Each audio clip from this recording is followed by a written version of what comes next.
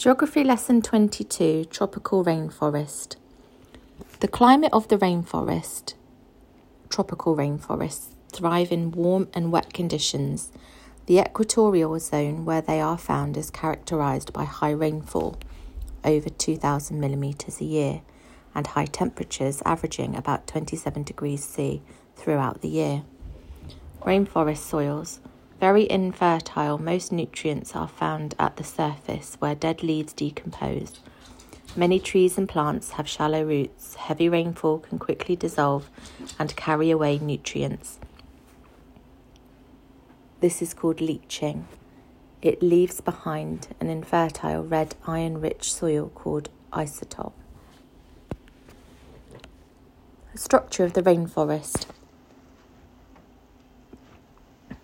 The emergence or top canopy is between 20 to 60 metres. The canopy is 15 to 30 metres. Under or lower tree canopy between 5 and 15 metres. And then we have the shrub layer and ground layer, which is less than 5 metres. The soils are high iron content and thick leaf litter layer. Some types of trees are fast growing to emerge above the forest canopy and capture sunlight, e.g. kapok. Eagles, bats, monkeys and butterflies can live here.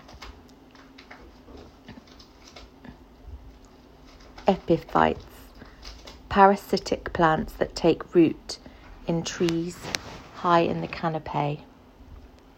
Drip tip leaves to allow excess water to spill off. It prevents leaf damage.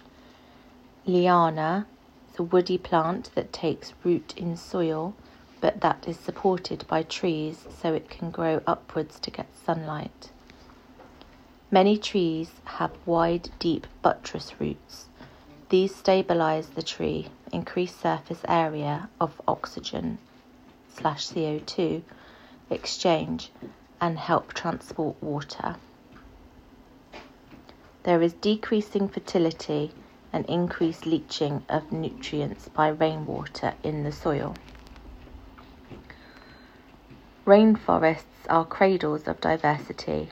They produce 90% of the Earth's oxygen.